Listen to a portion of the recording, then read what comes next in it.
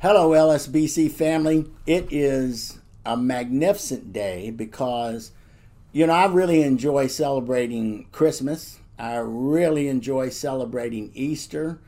And I really enjoy celebrating Pentecost Sunday. Now, let me tell you why. It's obvious, there are obvious reasons why people get excited about Christmas. We are celebrating the birth of Jesus Christ. And then Easter, we're celebrating the resurrection of Christ from the dead. Well, on Pentecost Sunday, whether you see this or have seen it in the past or not, realize this today. We're celebrating the birth of the church on Pentecost Sunday, because when the Holy Spirit fell on those that were waiting and tarrying for the gift of the Holy Ghost and for the church to be born, that was a birth. It was a birth, and magnificent things happened. So we're going to spend some time. We could spend weeks covering just the first 4 or 5 chapters of Acts, and we're not going to do that. We're going to spend one time together today. And what I titled this message was Pentecost and Effective Evangelism, because when the Holy Spirit came on the scene, evangelism exploded like an atomic bomb, and really seriously dynamic. We're also going to answer a couple of questions along the way that don't necessarily have anything to do with Pentecost Sunday, but I'll be on the phone with somebody, another Christian, and we'll be talking, and some question will come up. And the question just sets in my spirit and kind of rides with me. And next thing you know, as I'm studying or praying or reading or whatever, the answer to the question really rises up. One of the questions that was asked of me recently was that with everything that's going on in the world, did I feel like we were living in the last days? Well, the passage of scripture that we're going to share today is going to answer that question for us. You may not like the answer. You may not think that it's very specific, but it's the Word of God. And so for me, that's all I got to do is read the Word of God. If I see it in the Bible, that's good enough for me. I don't argue with it. I get disappointed. It's the Word of God, and I just take God at His word. Another question was, and you may hear me refer to this question and think to yourself, how could someone not know the answer to that question? But there's no question you can ask about the Bible that, everyone doesn't know the answer to every question.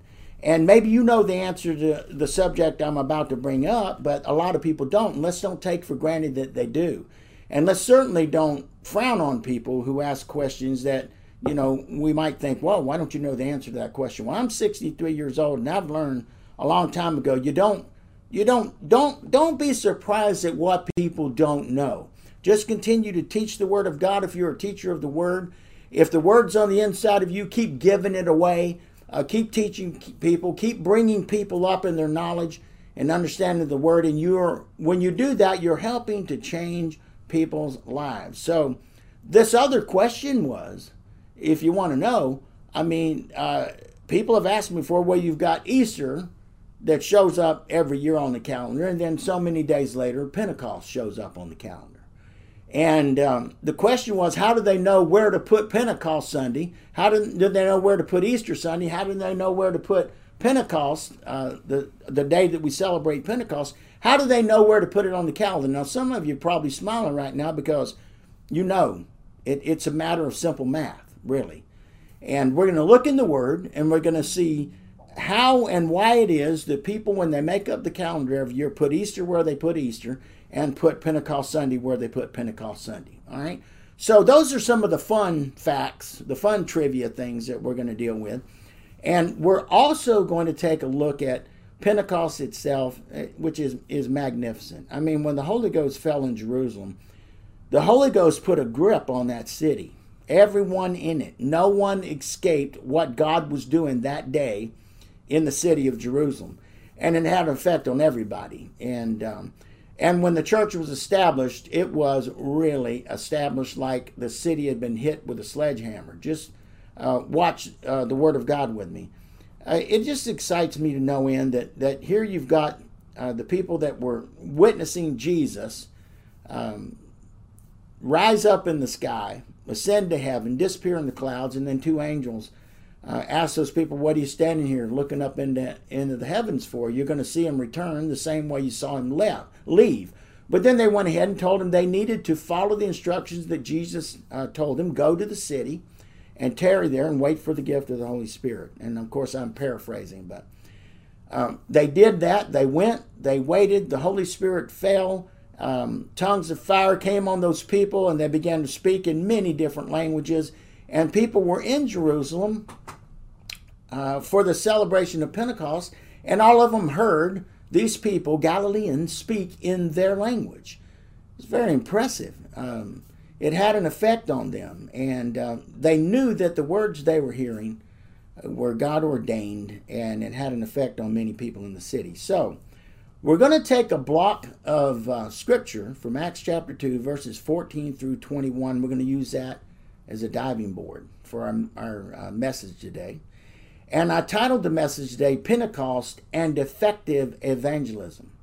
You know, when the Holy Spirit comes into a place and starts inhabiting the praises of the people and starts, coming in and nestling down and making himself at home in the worship services of a church, there is no evangelism program. There's no promotion. Nothing can take the place of the Holy Spirit showing up in a church and then growing the church. There's nothing like it. I mean, it's magnificent. It's explosive. It's dynamic. They're just, you run out of words that you can't use to explain it. So, having said all of that, I want us to pray together. Grab your Bibles, get to Acts chapter 2. We're going to read verses 14 through 21. Acts 2, 14 through 21, but we're going to pray first. Father, I want to thank you for this celebration of Pentecost Sunday. Father, I want to tell you that I'm very excited that many of the ministers, men and women in this country that are spiritual leaders, all seem to be talking about what I believe you've laid on my heart, that this is a special Pentecost Sunday and that you're going to do great things, and you are doing great things in this country, Father. Lord, we need a visit of your Holy Spirit to fall on this country much like it did in Jerusalem, and to make an impact, to make a change. We know that you're drawing people to you.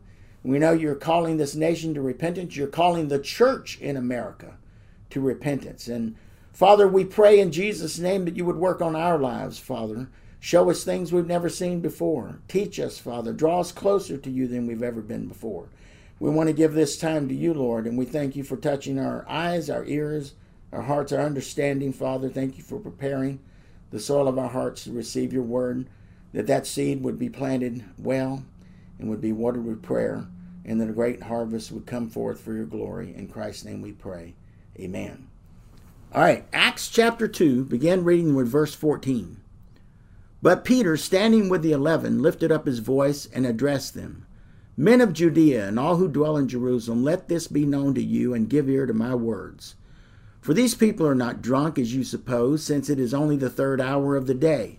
But this is what was uttered through the prophet Joel. And then, folks, this was from Joel chapter 2, verses 28 and verse 29, word for word. Verse 17, and in the last days it shall be, God declares, that I will pour out my spirit on all flesh, and your sons and your daughters shall prophesy. And your young men shall see visions, and your old men shall dream dreams. Even on my male servants and female servants in those days I will pour out my spirit, and they shall prophesy. And I will show wonders in the heavens above, and signs on the earth below, blood and fire and vapor of smoke. The sun shall be turned to darkness, and the moon to blood, before the day of the Lord comes, the great and magnificent day. And it shall come to pass that everyone who calls upon the name of the Lord shall be saved. One of the things that I talked about in the beginning of our time together today was the question of, did I believe we were in the last days? Well, I went back to Joel chapter 2 in preparation for the message and looked at verse 28 and 29.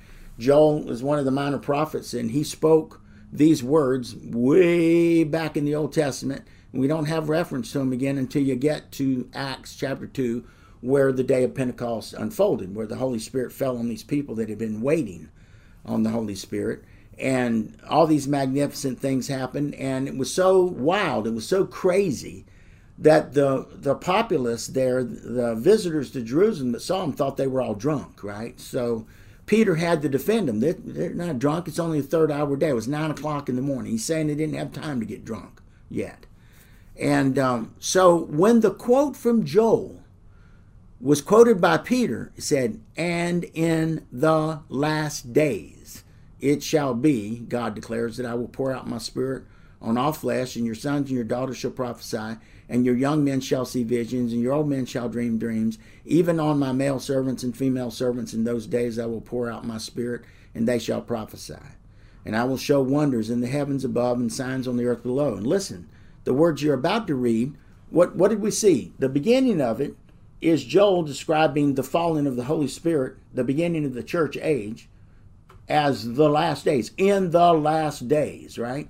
And it goes on to say in the latter part of verse 20, before the day of the Lord comes, a great and magnificent day. No, I got to back up even further. Verse 18, even on my male servants and female servants in those days I will pour out my spirit, and they shall prophesy.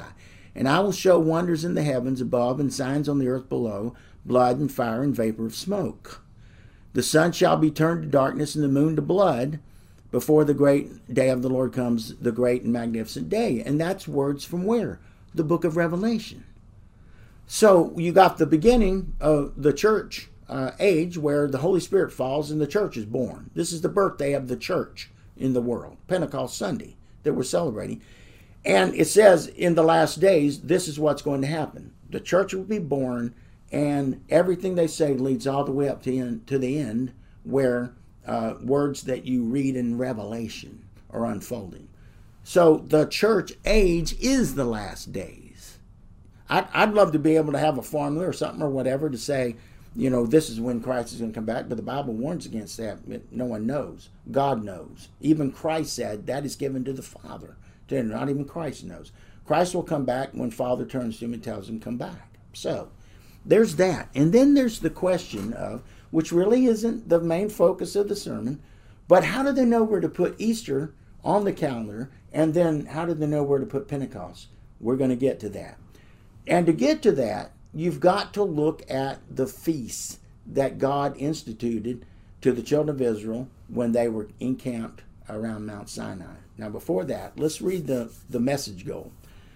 The message goal is to realize that Pentecost is not about the size of the church. It has everything to do with the effectiveness of the presence of God and should awaken a fresh hunger in our lives for Him and a disdain for the things of this world. So by way of introduction, we're going to look into the feast. The Bible is made up of 66 books and two major divisions, the Old Testament and the New Testament, both equally inspired by God. The Apostle Paul, when he wrote the letter to the Romans in chapter 15 and verse 4, make a note of that, for whatever was written in former days was written for our instruction, that through endurance and through the encouragement of the Scriptures we might have hope. Now, one of the things that was written in the past is the record of the feasts in Israel. In Leviticus 23, they're called the Feasts of the Lord. Now, there were 7 feasts listed that comprise a representation of the redemption provided for us through Christ. All 7 of the feasts are about Christ and how his involvement in our lives would unfold. There's representation, there's symbolism, all right? So, God introduced the 7 feasts to the children of Israel, like we said earlier, while they were encamped at Mount Sinai. So although these 7 holidays or feasts are mentioned throughout different places in the Bible, it's only in Leviticus chapter 23 that all 7 of the feasts or holidays are listed in chronological order as God wanted them to unfold on the calendar. So they're called in the Bible the Feasts of the Lord, which simply means they were instituted by God himself, a fact that to me makes them extremely important. And the Bible says they were called holy convocations that took place at appointed times. The word holy convocations comes from the Bible, and appointed times comes from the Bible. So perhaps one of the most fascinating biblical studies is the historic and prophetic significance of these special feasts. Now, here's a special note for you. While believers are not required to keep these feasts every believer should be familiar with them, as they not only celebrate a historical event in Israel's past, but are at the same time a prophecy or a type of future events. So Pentecost was one of the Jewish feast days, but you read about the feasts in the book of Leviticus, and then you move forward to the New Testament in the book of Acts. It's called Pentecost. Now, the fact of the matter is, Pentecost was one of the Jewish feast days, but they didn't call it Pentecost. That's a New Testament Greek name. The Jews called it the Feast of Harvest or the Feast of Weeks. And that's what you find in Leviticus 23. You don't find Pentecost in Leviticus 23. So that was written in Hebrew. And the New Testament was written in Greek. And the Greek word for the festival, the Feast of Harvest or the Feast of Weeks, is Pentecost. You know what it means? It means 50. Pentecost in Greek is the number 50. Now, let's look at the significance of that. All right, it's mentioned these feasts are mentioned off and on in the first 5 books of the Bible that were penned by Moses. The only one that it's not mentioned in is Genesis. The feasts aren't mentioned in Genesis at all. So it's mentioned in Exodus, Leviticus, Numbers, and Deuteronomy. The feasts were. And Pentecost, or the Feast of Weeks, it was a celebration of the beginning of the early weeks of harvest. In Palestine, there were 2 harvests each year. The early harvest came during the months of May and June. So you know that Easter is going to be set on the calendar sometimes in May and all the way up. We've had it scheduled on the calendar before as late as early June. It's not as important to me for this message that I know why or where they put Easter Sunday at, but it's very important that we know where they put Pentecost Sunday and why they do it, because it's important. There's an important lesson in it. Pentecost was a celebration of the beginning of the early wheat harvest, which meant that Pentecost always fell sometime during the middle of the month of May or sometimes in early June. There were several festivals that took place before Pentecost. There was Passover, there was unleavened bread, and there was the Feast of First Fruits. Here is a side note. The Feast of First Fruits was the celebration of the beginning of the barley harvest. Now, here's the way you figured out the day of Pentecost. According to the Old Testament, you would go to the day of the celebration of first fruits, whatever that was, the harvest. And beginning with that day, you would count off 50 days. The 50th day would be the day of Pentecost. So first fruits is the beginning of the barley harvest, and Pentecost is the celebration of the beginning of the wheat harvest. Since it was always 50 days after first fruits, and since 50 days equals 7 weeks, if you do the math, it always came on what the Jews called a week of weeks later. A week has 7 days in it, so there were 7 of those weeks, so they called it the week of weeks later. Therefore, they either called it the Feast of Harvest or the Feast of Weeks. Does that make sense? Now, I find it unusual. I find it interesting that in Acts chapter 1, in the first 3 verses, it states, "In the first book, O Theophilus, I have dealt with all that Jesus began to do and teach, until the day when it was taken up, after he had given commands through the Holy Spirit to the apostles whom he had chosen." Verse 3 is what's important. Jesus, he presented himself alive to them after his suffering by many proofs, appearing to them during 40 days and speaking about the kingdom of God. So, 40 days after the resurrection, in that 40-day window, he was seen by over 500 people, is what the Bible tells us. And on that 40th day, he ascended to heaven after telling the disciples, those people with him. We find out in Acts it was 120 people. He tells them to go to Jerusalem and tarry there, wait there, until the gift of the Spirit comes, until the Holy Spirit comes, which would be the birth of the church. I don't even have to look any further to do the math and understand that Pentecost is the day that the Holy Spirit fell on that day of celebration in Jerusalem, and he ascended 40 days after he was raised from the dead. It tells me that from that day, that they were told by Jesus to go to Jerusalem And wait for the Holy Ghost was 10 days later. 10 days later. We know this factually because we know that he was seen for 40 days. He ascended. He had told them to go to Jerusalem and wait. And when the Holy Spirit fell, we know for a fact it was on the day of Pentecost. So that would have been 50 days after he was resurrected. You see what I'm saying? 50 days after he was resurrected. All of that, by way of introduction, may be just incidental, but it's introduction before we get into the meat of the message. You know, here's what I want to read to you. Leviticus chapter 23. I only want to do 3 verses there. Verse 15 says, "You shall count 7 full weeks from the day after the Sabbath, from the day that you brought the sheaf of the wave offering. You shall count 50 days to the day after the 7th Sabbath. Then you shall present a grain offering of new grain to the Lord. You shall bring from your dwelling places 2 loaves of bread to be waved, made of 2/10 of an ephah. They shall be of fine flour, and they shall be baked with leaven as first fruits to the Lord." Just a side thought here to share with you. 2 loaves, but 1 offering. That last line is, "They shall be of fine flour, and they shall be baked with leaven as first fruits to the Lord." Here's something that you need to understand.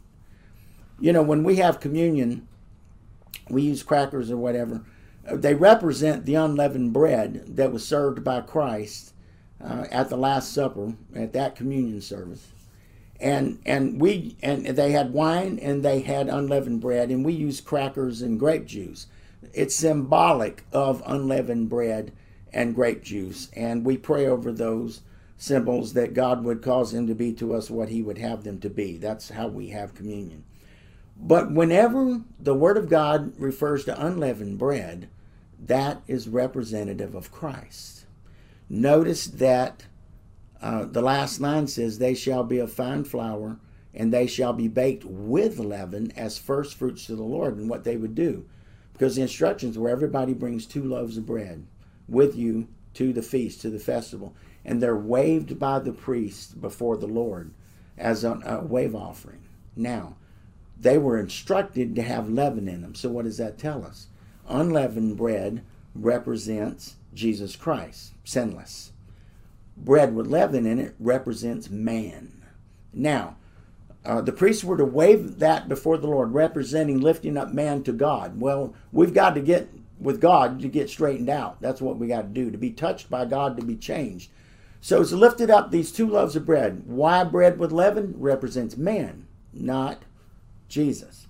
And then the question was, why 2 loaves? 1 represented the Gentiles, 1 represented the Jews.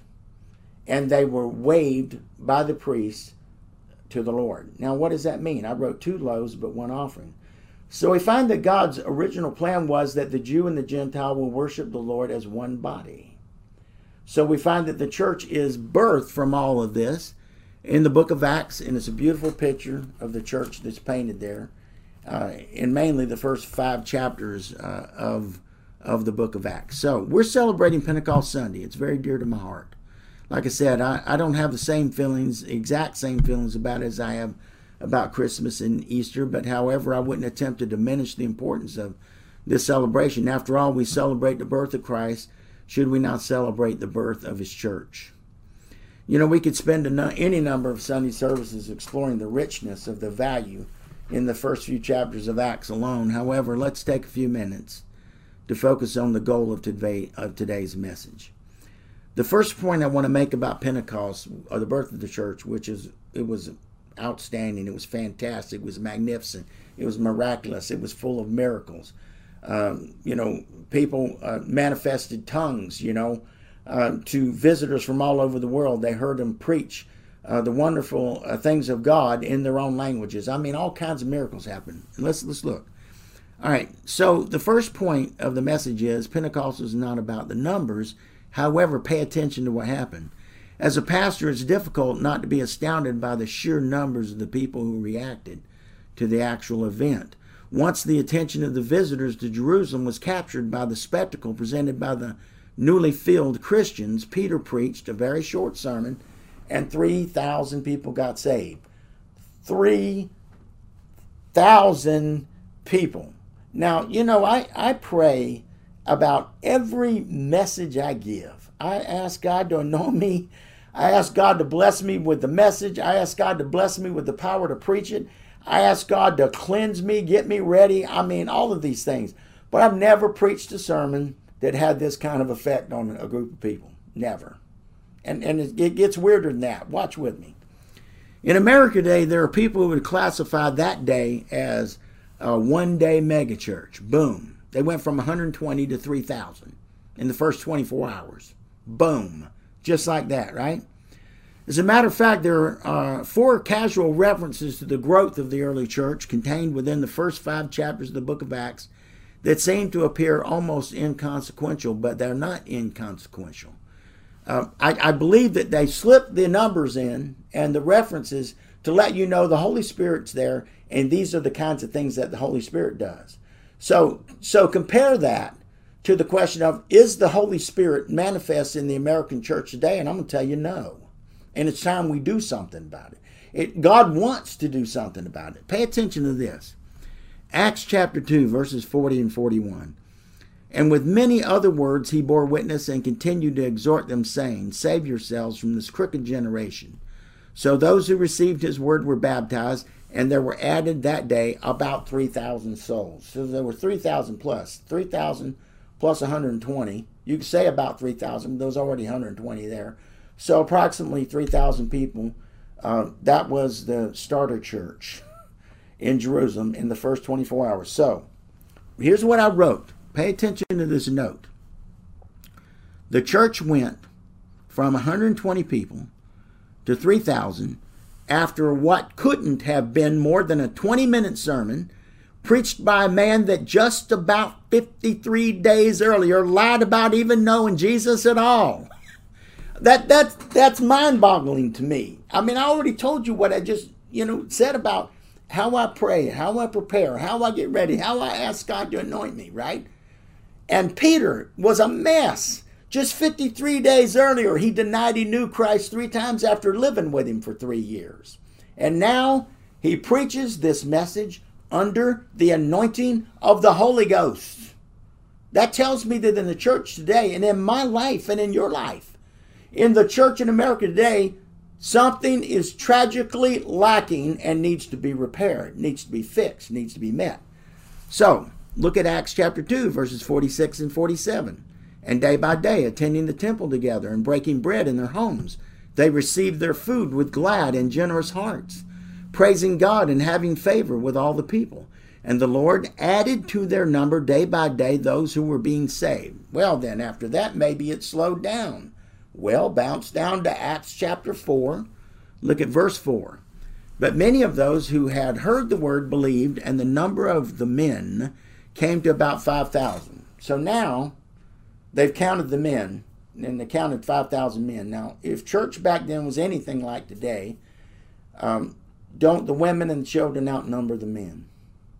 I mean, wouldn't it be easy enough to say that by now the church in Jerusalem's running over 15,000 people?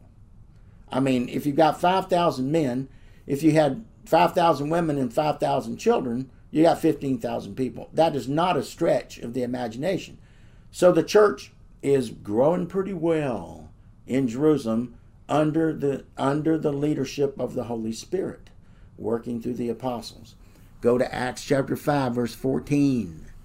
And more than ever, believers were added to the Lord, multitudes of both men and women. I need to emphasize once again why I said this thing about point 1. It's not about the numbers. It's about God. It's about Christ. It's about the Holy Spirit. When the Holy Spirit is in your church, is at the core of your church, is at the core of the leadership, all of these things are possible. Don't tell me that it died with the apostles, because I don't have proof of that in the Word. Matter of fact, I find many scriptures that contradict that. I want to show you a couple more things in the Word. Let me just share a few things with you. So I say, please don't be confused about how I'm treating this point.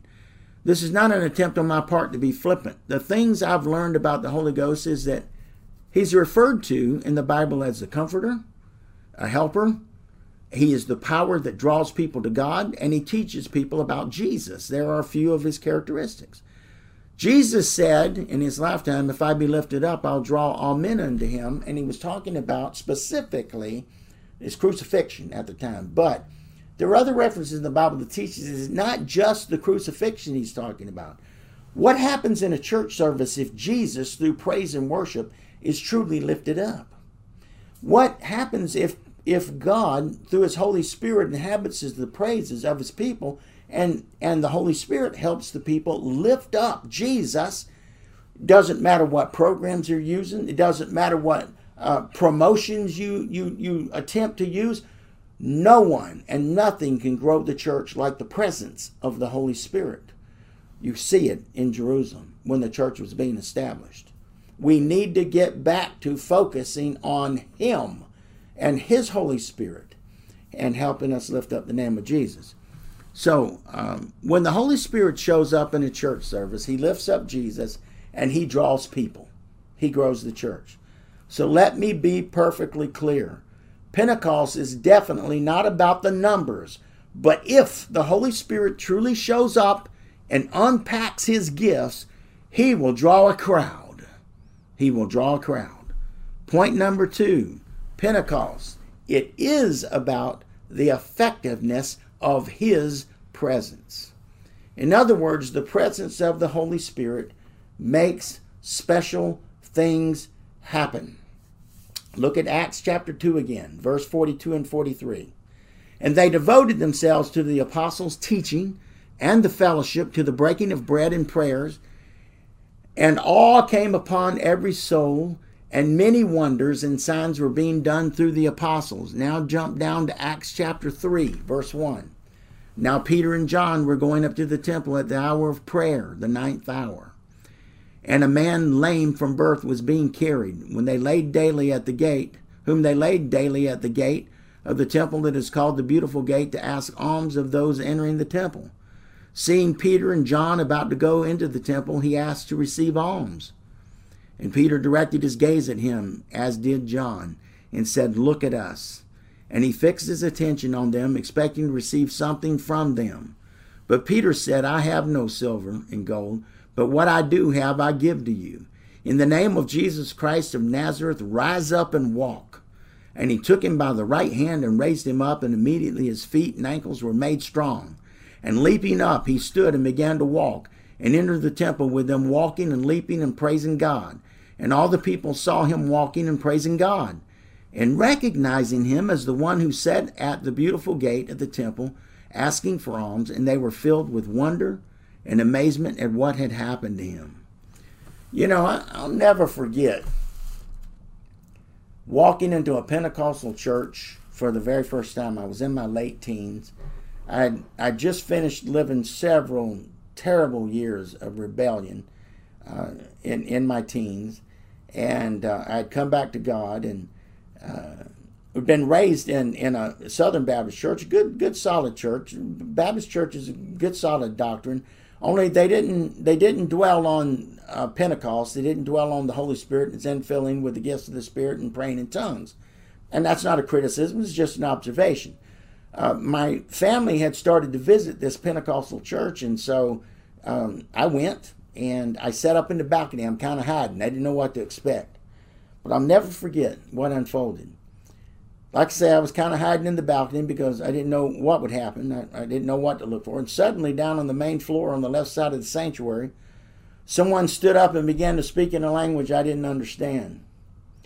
And as soon as this person stopped speaking, someone stood up on the other side of the sanctuary and gave a beautiful and edifying interpretation of the message in English. The sanctuary broke out in praise and worship. There's no way to explain to someone the effect it had on the whole room without you being there. I'd never seen anything like it, and had never paid attention to what the Bible teaches about the gifts of the Spirit, but there was no denying that God had just spoken to us through the presence of his Holy Spirit. This is because the true presence of the Holy Spirit is undeniable. You feel it way down deep on the inside in your spirit, all the way out to the outside. You say, Brother Dennis, how do you know? Well, you feel it in your spirit. You feel it down deep inside, all the way to the outside. Literally, you got chill bumps all over your body. I mean, the Holy Spirit's just shown up. The Holy Spirit's just spoke.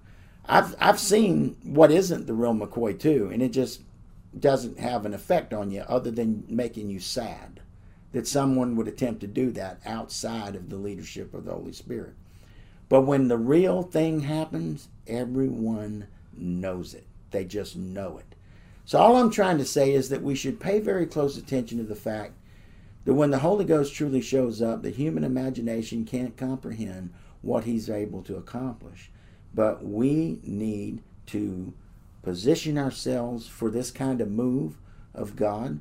And God's calling America to return to this type of revival. And we need to get ready for it. We need to be ready for it. We need to repent. And we need to be watching. We need to be waiting. We need to be fasting. We need to be praying. We need to be looking to God for a fresh infilling of the Holy Spirit in our lives and in our church services. Now, point number 3, Pentecost. It should be about a hunger for Him and a disdain for the things of this world. Now, you might question what passage of Scripture I chose here to bring this point home, but let me preface it by saying this. There were people that were in this church, in the early church, seeing God do these things, seeing the Holy Ghost work these miracles, and yet it didn't have the same effect on them that it had on others. And I'll read the story to you in Acts chapter 5, beginning with verse 1. But a man named Ananias and his wife Sapphira sold a piece of property, and with his wife's knowledge he kept back for himself some of the proceeds and brought only a part of it and laid it at the apostles' feet. But Peter said, Ananias, why has Satan filled your heart to lie to the Holy Spirit and to keep back for yourself part of the proceeds of the land? While it remained unsold, did it not remain in your own? And after it was sold, was it not at your disposal? In other words, no one laid down a law that he had to bring the money to the church. He could have kept it. He didn't have to say a word. It wasn't required. So, while it remained unsold, did it not remain your own? And after it was sold, was it not at your disposal? Why is it that you have contrived this deed in your heart? You have not lied to man, but to God. When Ananias heard these words, he fell down and breathed his last, and great fear came upon all who heard it. The young men rose and wrapped him up and carried him out and buried him. After an interval of about 3 hours, his wife came in, not knowing what had happened, and Peter said to her, Tell me whether you sold the land for so much. And she said, Yes, for so much. But Peter said to her, How is it that you have agreed together to test the Spirit of the Lord? Behold, the feet of those who have buried your husband are at the door, and they will carry you out. Immediately she fell down at his feet and breathed her last. When the young men came in, they found her dead, and they carried her out and buried her beside her husband. And great fear came upon the whole church and upon all who heard these things. Now, you might be wondering, well, Pastor, what is it we're being encouraged to ask God to do? Well, you're being encouraged to ask the Holy Spirit to manifest Himself in our lives and in the church in these miraculous ways.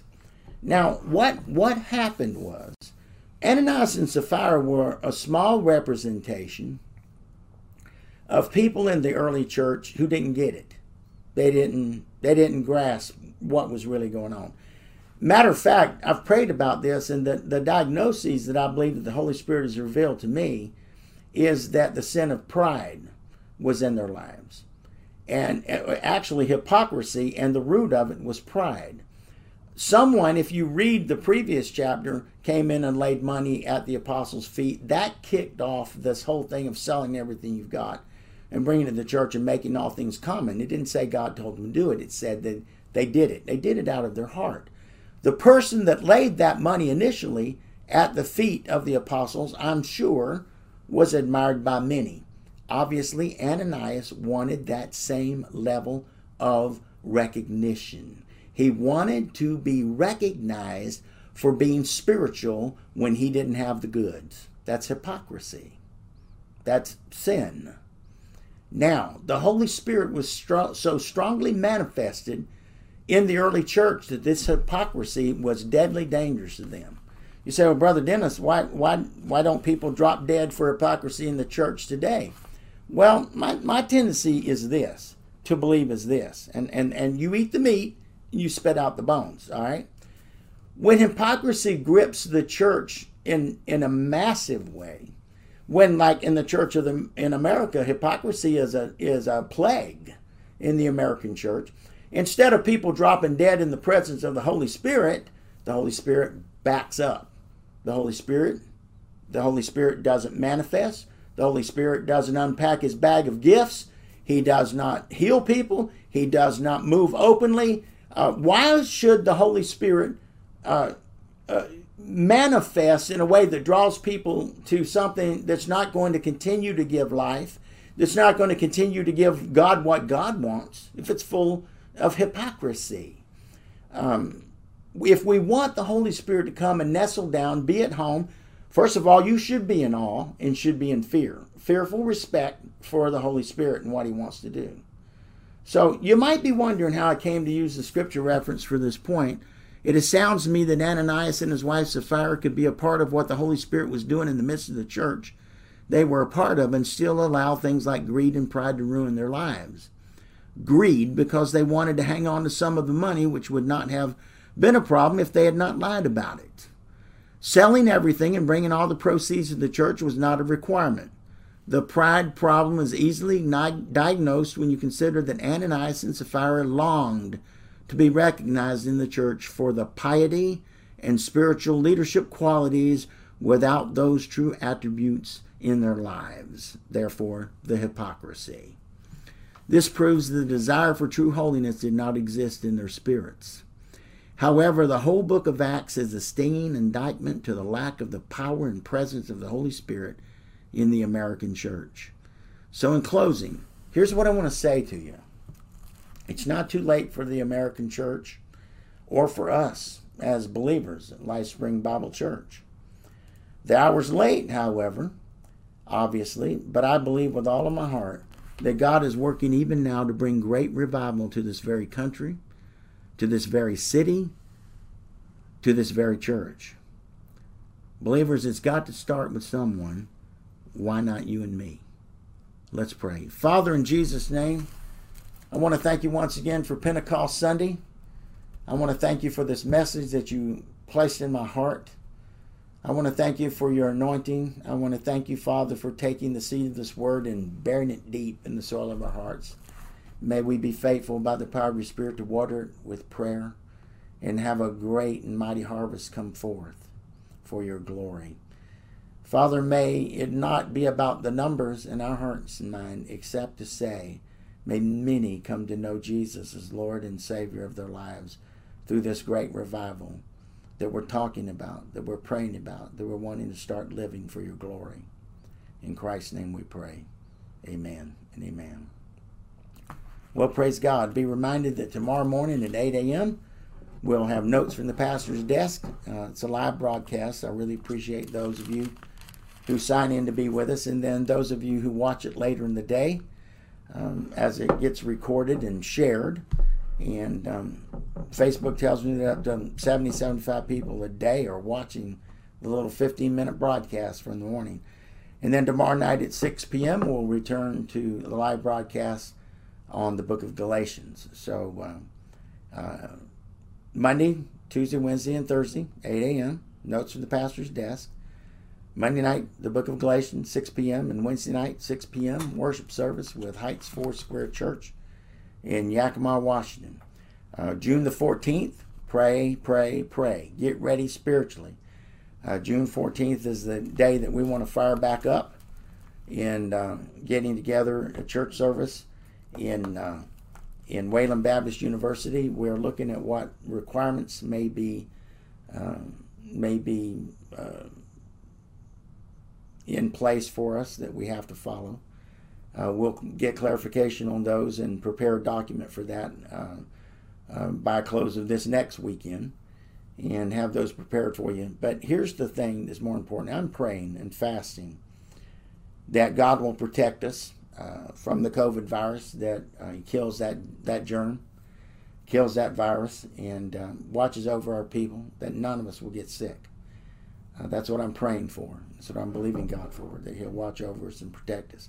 You pray about being spiritually prepared, and you pray about whether you're to be there that Sunday. If you don't feel that you're to be there that Sunday, if you feel the Holy Spirit wants you to wait, then wait. Don't come Sunday 1. Wait. Be at peace. Listen to God. Do what God tells you to do. Come if God wants you to come, come. But know the difference between godly conviction and devilish condemnation. Don't respond to devilish condemnation. Do what God wants you to do. All right. And we're praying and fasting. The leadership's praying, and we're reaching out to God. We're looking for leadership and guidance and direction, and we want you to be safe. I will tell you that the thing that my prayer is, I don't want to wear a mask while I'm preaching the gospel on the internet. I'd like to be 15 or 20 feet away from the first person and not wear a mask and preach. So you be praying that I get to do that. I think I should be able to do that, and it looks like that the guidelines are going to allow for that. And now, if you want to come to the service and wear a mask, you should wear a mask. And if it's required, we'll wear a mask. Look, I'm so hungry and missing you so much that I'd wear at this point a full bodysuit if I needed to, just so I could be with you. That's what I'm saying to you. And I don't want to be prideful and rebellious. I want to do the best I can to comply for safety reasons and honor God by honoring the guidelines. But pray that I don't have to wear a mask while I'm preaching, okay? And we'll know more about that over the next 7 days, and we're going to get those guidelines out to you, and we'll make them available to you several ways, all right, leading up to it. So get prayed up, get prepared spiritually and physically for us to be together, and you come to church when you feel that you want to be there, all right? There's therefore now no condemnation for those that are in Christ, for those that are called according to His purpose, and that's us, amen? Well, I love you. Be blessed. Have a great day in Christ, amen. Bye.